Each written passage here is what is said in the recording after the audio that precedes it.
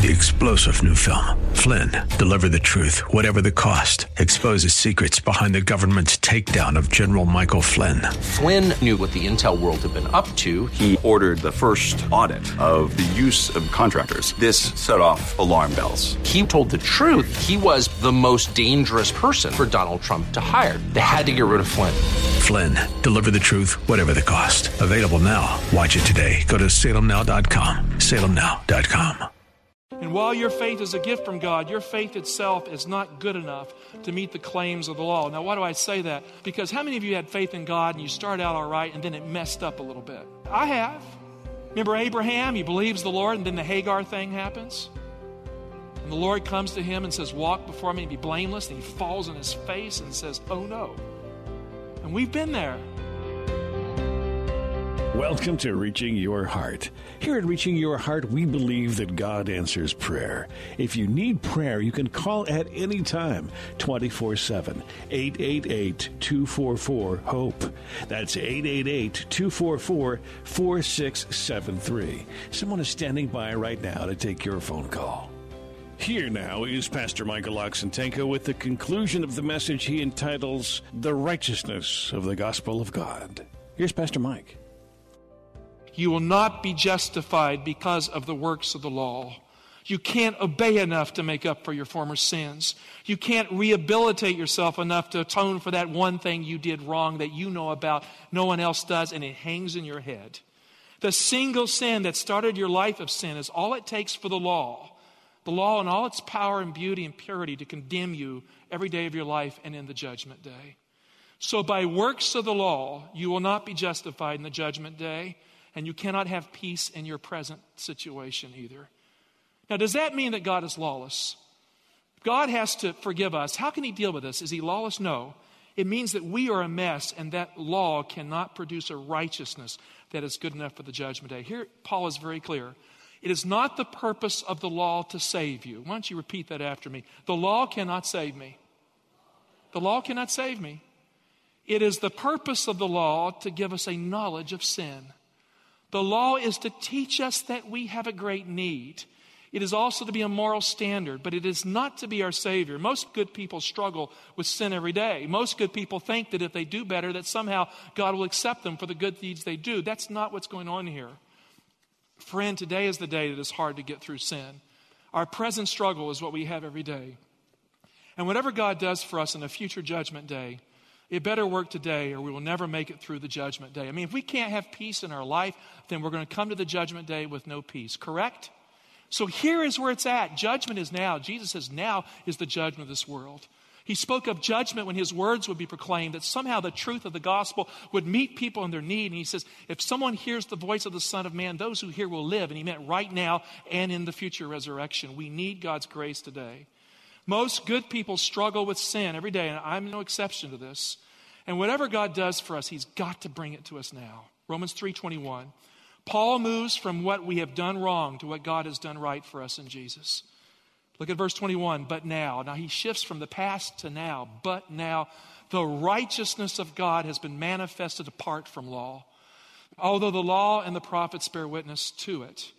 Here Paul is moving away from our feeble attempts to be righteous to a righteousness that stands outside of us, to a righteousness that is good enough for right now and the judgment day.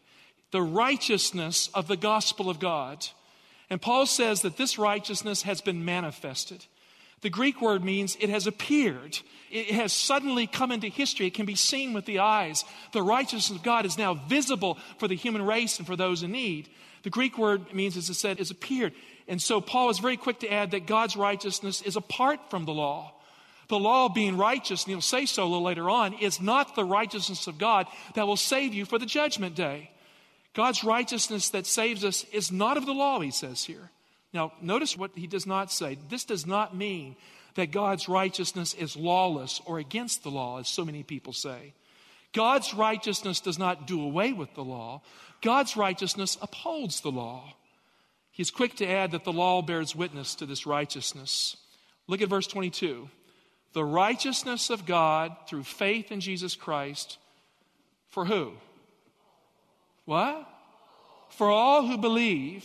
For there's no distinction, since how many people have sinned? okay, there's all of us. We've all sinned. And what? We all fall short of the glory of God. So we've not just messed up in the past. We continue to fall short in the present. And so we need a right now righteousness that meets our need in real terms and real living. My translation reads, the righteousness of God through faith in Jesus Christ. The Greek literally says the righteousness of God through the faith of Jesus Christ. Here's the question. Is Jesus the object of this faith in the sentence, or the source of the faith that justifies, and thus the subject of the idea? In other words, is the faith that he's talking about that justifies, is it Christ's faith, or is it the faith of the believer in Christ? Well, the fact is, it's both in a way. Christ's faithfulness is good enough to stand the scrutiny of the judgment day, whereas ours is not. But our faith in Christ links us to that so that we are in Christ. When you have faith in Jesus as your Savior, the perfect faith of Jesus becomes the basis of your acceptance with God right now and in the judgment day. And while your faith is a gift from God, your faith itself is not good enough to meet the claims of the law. Now, why do I say that? Because how many of you had faith in God and you start out all right and then it messed up a little bit? You ever done that?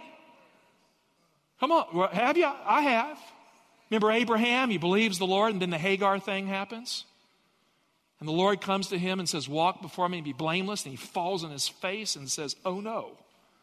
And we've been there. You see, God took his faith that was imperfect, and he worked with it. He justified him. He sanctified him. He accepted him.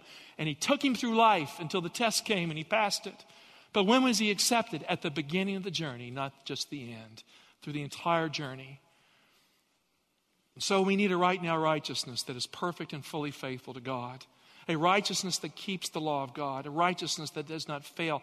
And we find that in the faith of Jesus. Paul says in Romans 3:21 that the righteousness of God has been manifested or revealed apart from the law. We need to understand that we are not saved by that law. We are saved by a Savior. And the law points us to Jesus. In Galatians 3:23, Paul says, faith came and thus was revealed, just like the righteousness of God was revealed in Romans 3:21. So Galatians and Romans are cross-talking. Turn with me to Galatians 3:23, and let's look at the verse. He says, now before faith came, we were confined under the law, kept under restraint until faith should be revealed. So that the law was our custodian, like our tutor that would discipline us, until Christ came that we might be justified how? By faith. Now notice here in verse 23 that faith came. Now look at verse 24. Do you see where it says Christ came? Are you looking at the two passages?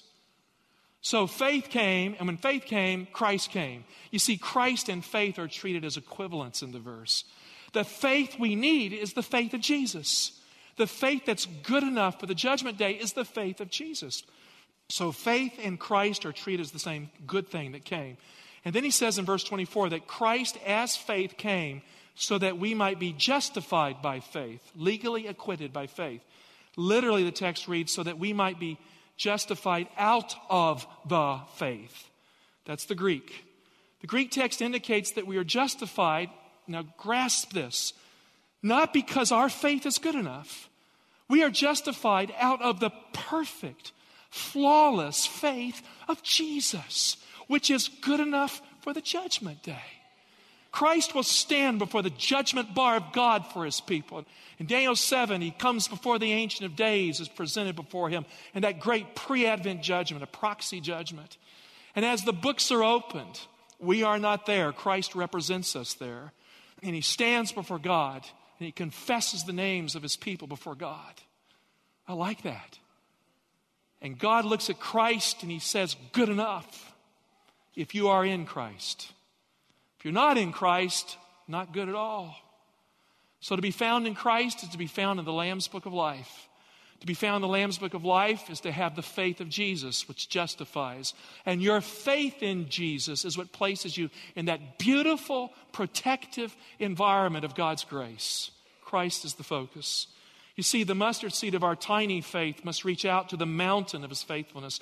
And thus, when you place your tiny faith in Jesus, the huge, magnificent, powerful faith of Christ holds you, forgives you, keeps you from this point to the judgment day. In Christ, you are safe. The faith of Jesus, friend, will stand the scrutiny of the law of God and all the mistakes you've ever made. And the devil's accusations will have no power against his faithfulness in the future and even now. The faith of Christ has no moral defect to it and no failing in it at all. The faith of Jesus, friend, is ours by faith in Jesus. Even if our days are bad and full of trouble and our faith frail, the faith of Jesus justifies. It provides a right now righteousness that's good enough for the judgment day and good enough for today as well. Romans 3:24. They are, what does it say? Justified how? By his grace as a gift through the redemption which is in Christ Jesus. You know, what a wonderful verse this is. We sometimes read so fast, let the verse sink in. We are justified by God's kindness. That's what grace is, his kindness toward us. Justification means legal acquittal in the Greek language, not guilty. The judge here is speaking for us through Christ. We are declared not guilty because of God's kindness given to us in Jesus. The judge acts for us with kindness. Paul says it is a gift of God. We are freed from the condemnation of the law as a gift of heavenly kindness.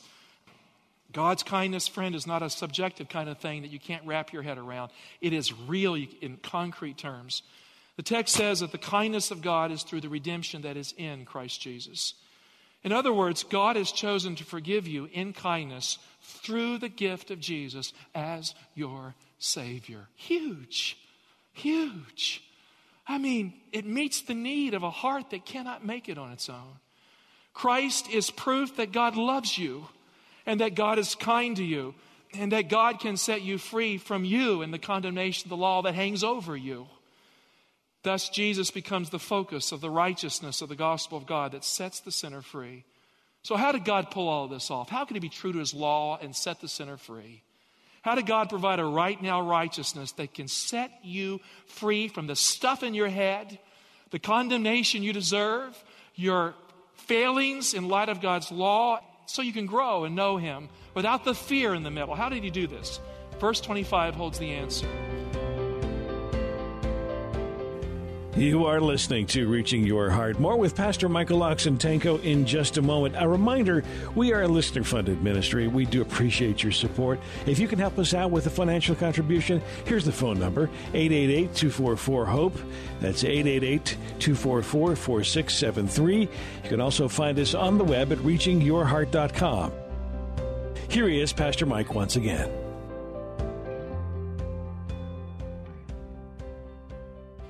Whom God put forward as an expiation.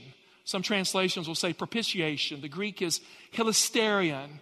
It's the Greek word used for the mercy seat on top of the Ark of the Covenant where the blood was sprinkled, where the law was at, where blood and law meet, and where the cancellation of the offense occurs. The expiation, the guilt offering, the blood atonement by his blood. He goes on to say to be received by faith. And this was to show God's righteousness because in his divine forbearance, he had passed over former sins. God looked to be the liar in the Old Testament. When he told Adam, you will die, he didn't. He didn't die that day. It took him almost 1,000 years to die.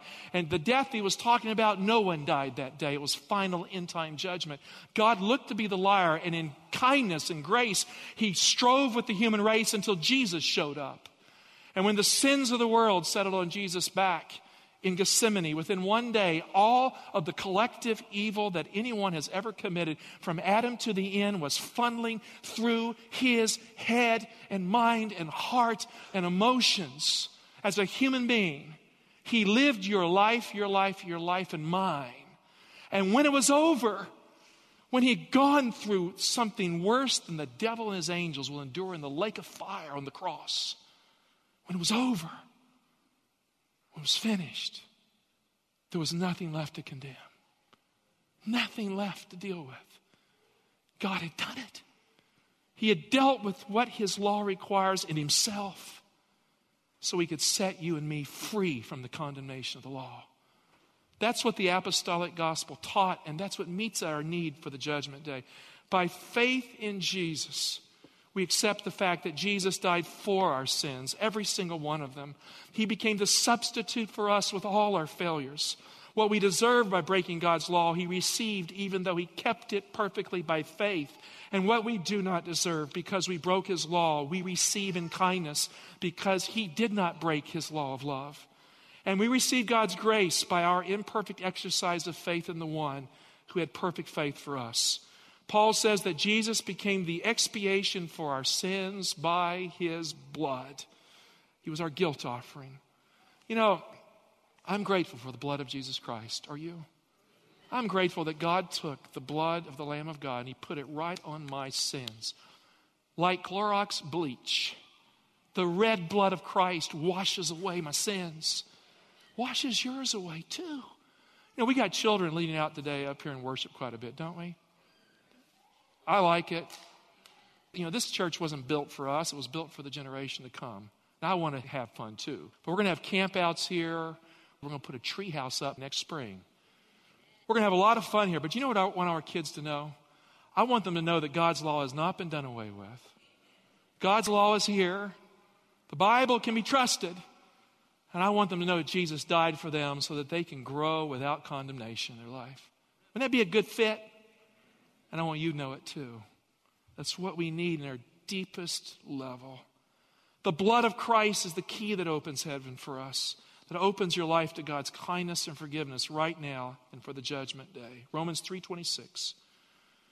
The blood of Christ does more than just help us. The blood of Christ vindicates the character of God, and it demonstrated at the cross fully and finally that God himself is righteous, as God himself forgives you in Jesus for your sins. Verse 26.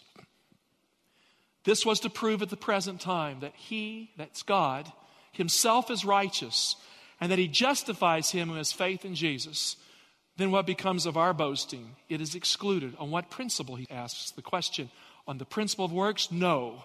But on the principle of faith. For we hold that a man is justified by faith apart from works of the law. And you can underline verse 28. That's how you will be justified too. By faith apart from works of the law. God will justify you because of your connection to Jesus Christ in the judgment day. And God will work in your life to change it. But only in an atmosphere of acceptance and freedom from fear. Because fearful Christians are angry Christians. And angry Christians cannot obey. And the kind of sanctification God wants, the kind of worship he wants, comes from the heart that loves him, that has been set free from the stuff that gums up relationships. He wants us connected to him by faith and love with joy and peace in the mix. This last week, I had an awful week from a human perspective. Has anyone ever had one of those? Have you? Okay, you can amen every now and then. It won't hurt us here. It was a bad week. When you work like crazy and the gains are hard fought and you just feel demoralized. Come on, let me pity party here me a little bit. Yeah, Pastor Mike, okay. Now, I've been sick, and I didn't have the luxury of resting up to get better either. More pitying. But Monday night, it hit me like a ton of bricks just settled down on me. I felt tired. I felt isolated.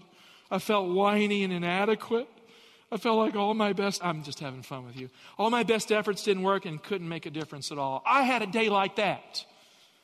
Now that's where I need God, in a day like that.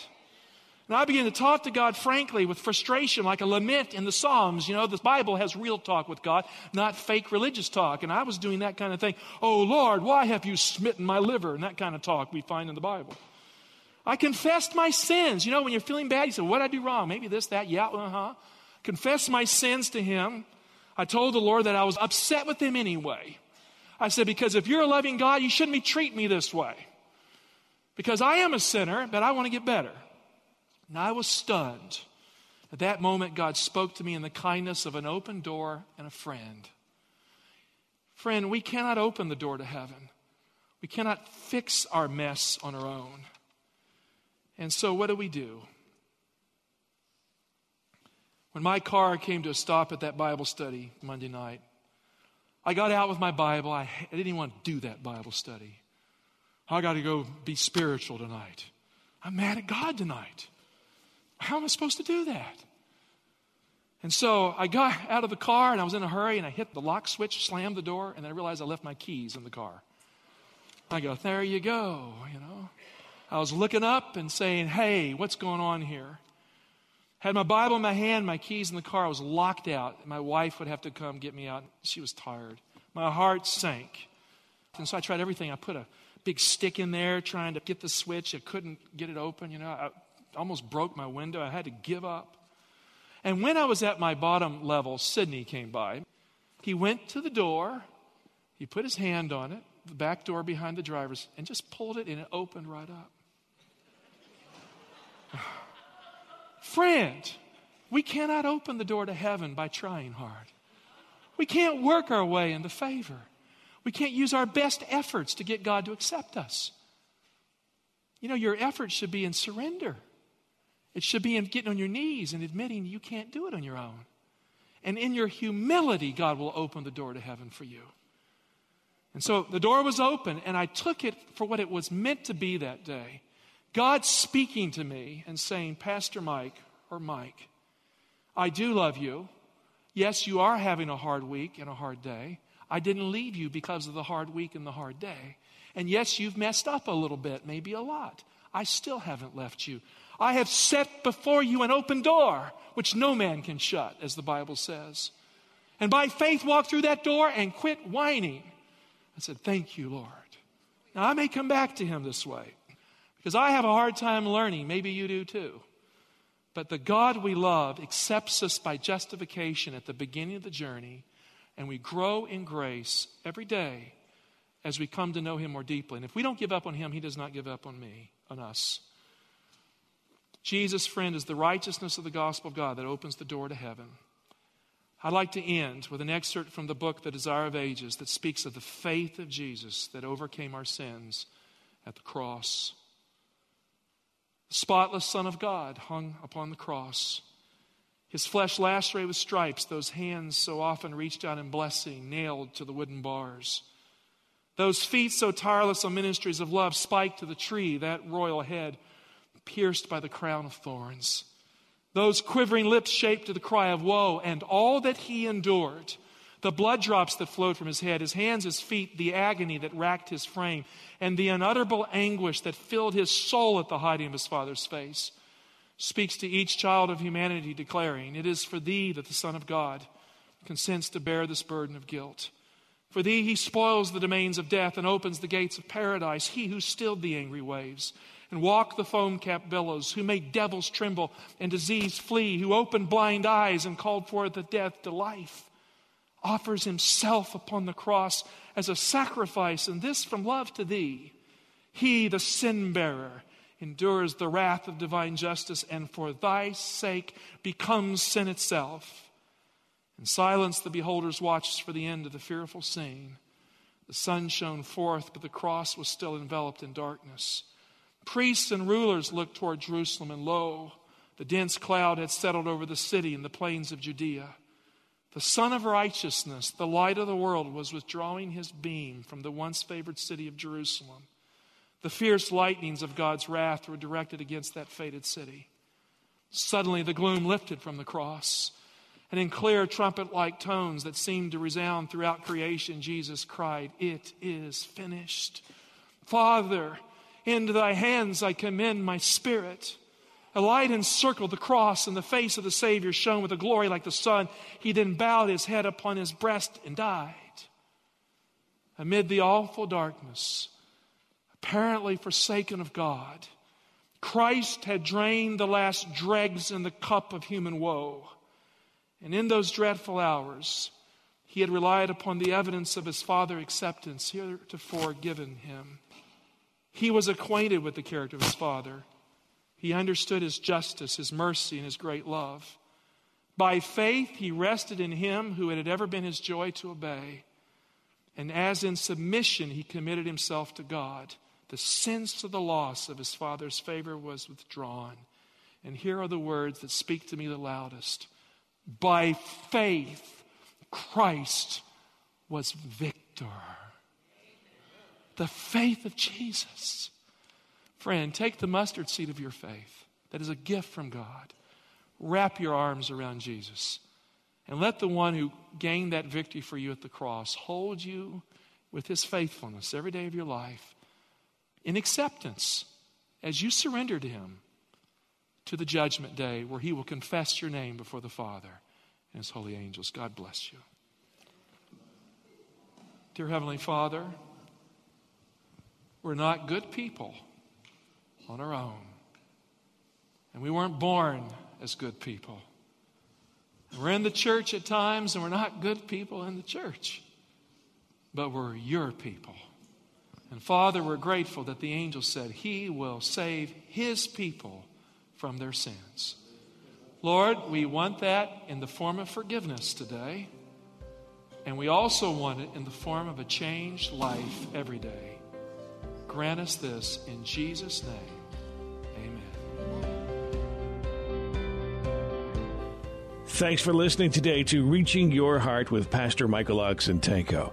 We are a listener-supported ministry and would love for you to partner with us as we continue to present Christ-centered biblical truths of Scripture in practical and relevant ways. Call us right now at 888-244-HOPE. That's 888-244-4673. Visit the website reachingyourheart.com to find out more about this ministry, Reaching Your Heart, and Pastor Michael Oxentenko. That's reachingyourheart.com. 888-244-HOPE. That's 888-244-4673. You can donate right there on the website, reachingyourheart.com.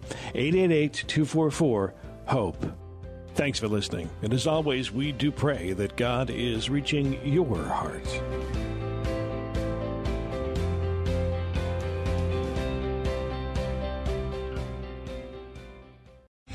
3-star General Michael J. Flynn, head of the Pentagon Intelligence Agency, knew all the government's dirty secrets. He was one of the most respected generals in the military. Flynn knew what the intel world had been up to. He understood its funding. He ordered the first audit of the use of contractors. This set off alarm bells.